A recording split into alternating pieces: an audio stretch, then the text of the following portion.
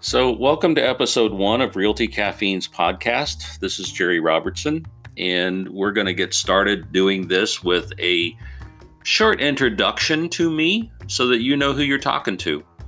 Why should you listen to me? And I think part of the story has to go back to the fact that I'm a recovering engineer.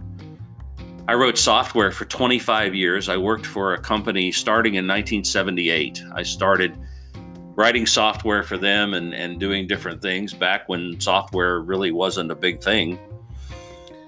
And in the process of doing that, I had to travel.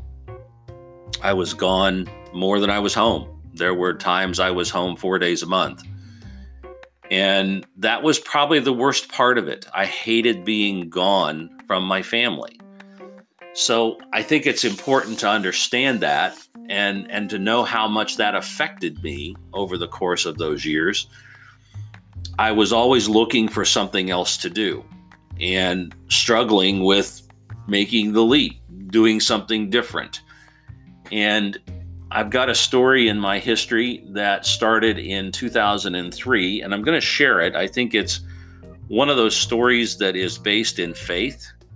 It's an actual experience that I had, and I think it matters because it is how you move an engineer into real estate, and that seems like a very odd thing to do.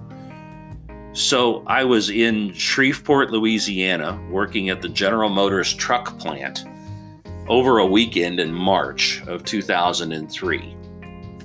And I remember this like it was yesterday. I had to spend the weekend in the area. I had to be in the plant first thing Monday morning, so you don't get to go home on those weekends, and you just kind of chill. You don't have anything to do really, but you're just kind of hanging out. So I rented a motorcycle.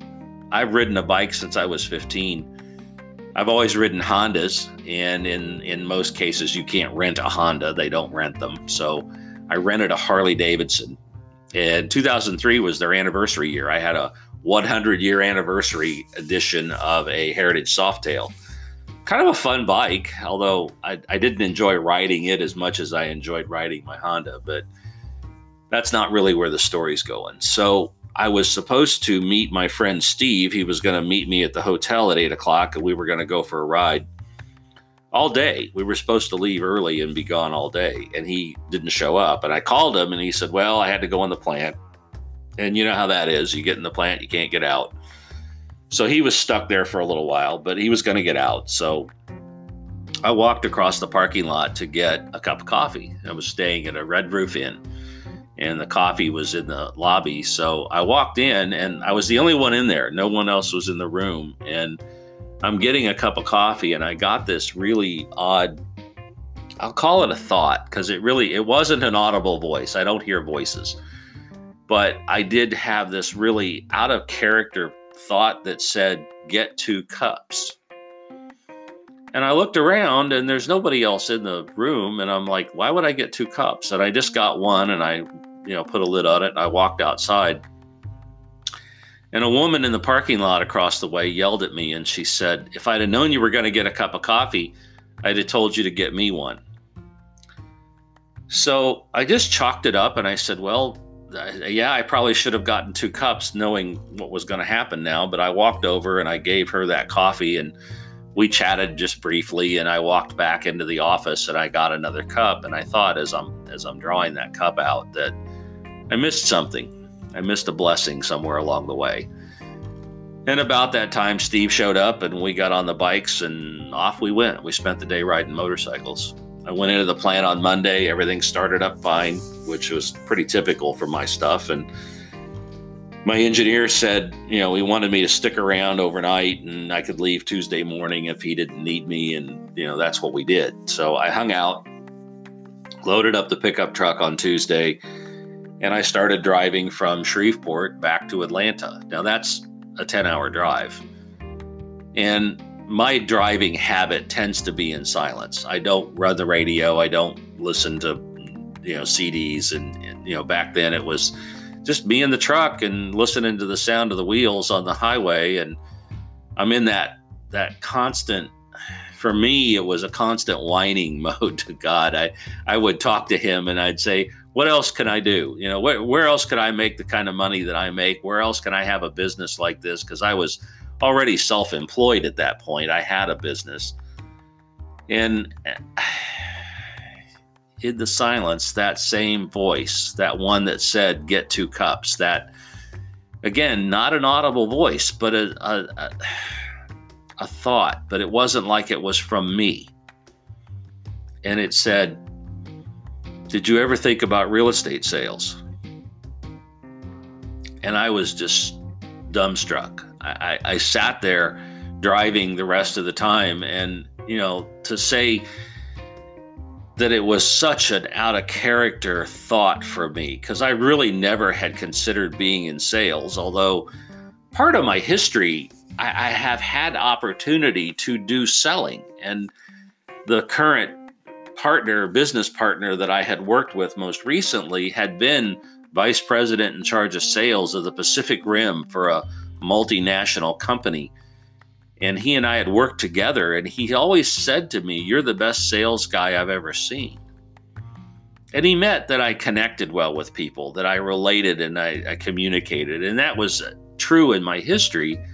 I was always the engineer the salesman came to get to go talk to the client. And that got me all over the world. I traveled all over Europe and North America, Japan, and Australia. And I got to some really cool places, but I never really considered myself a salesman.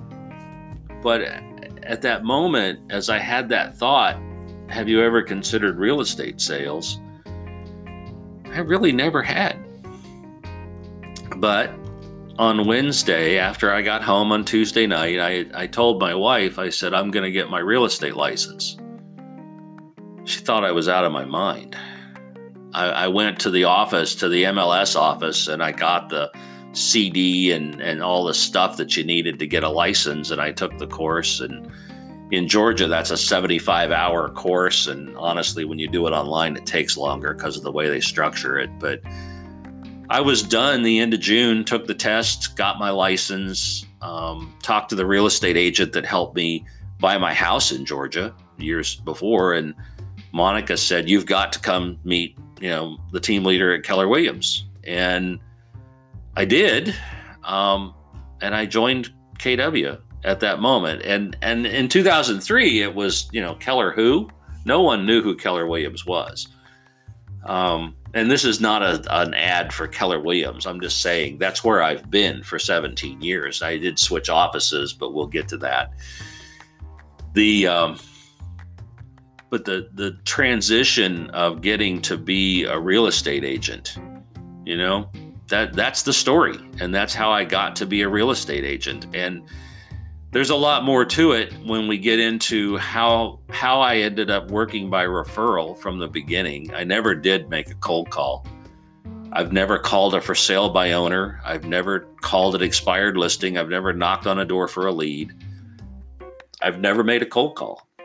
And I'll tell that story and what caused me to operate that way. But I just wanted to start out with that introduction. How does an engineer who's probably quite a bit introverted get to be a real estate agent? And that's the story. So, and then one other explanation, Realty Caffeine is the name of this podcast. It's also the name of my company.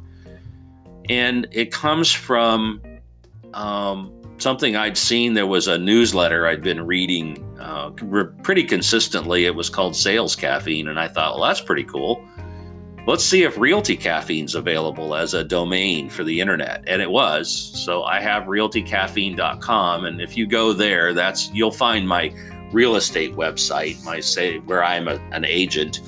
The site for the training and the stuff that I do that's related to this podcast is at jerryrobertson.me. And the Realty Caffeine thing connects with me because coffee is a big part of my life. I've led a coffee ministry at my church for probably 15 years. We started out with a single coffee cart, and I was the guy that was there at 8 o'clock in the morning making coffee for the volunteers, and I served coffee all morning. And we had other volunteers, but I was the lead, and our church opened a new campus. We opened a big campus, and we expected 2,500 people a service, and we expected to have 3 services. And with all the kids, we ended up with about 10,000 people. And leadership, the leaders came to me and asked me if I would lead the coffee ministry. And I said, what does that look like? And they said, we have no idea. We don't know what we're doing. We know what we want to do, and what they wanted to do was make coffee and give it away. And we didn't know how much we were going to make. We didn't know how much we were going to have to give away. We didn't know anything. So I started that ministry and ended up leading a staff of volunteers. At the peak, we had about 80 people that were on the team.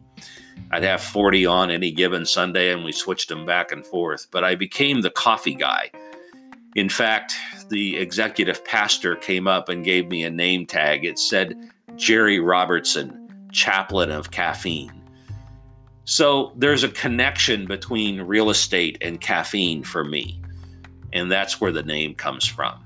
So this is short. I'm going to keep it brief this time. So I just wanted to make that introduction, tell that story so that you know who you're talking to, who's talking to you. And by the way, you can talk to me. And if you're at anchor.fm and listening to the podcast there, you can click a button and you can leave me a message and tell me your story. How did you get into real estate? If you keep it short and I can include it, or maybe we can do an interview and I can have you on the show and we can tell people how you got into real estate, because you know now my story. So that's it. I appreciate your time, and we'll be back in another episode. So thanks for listening.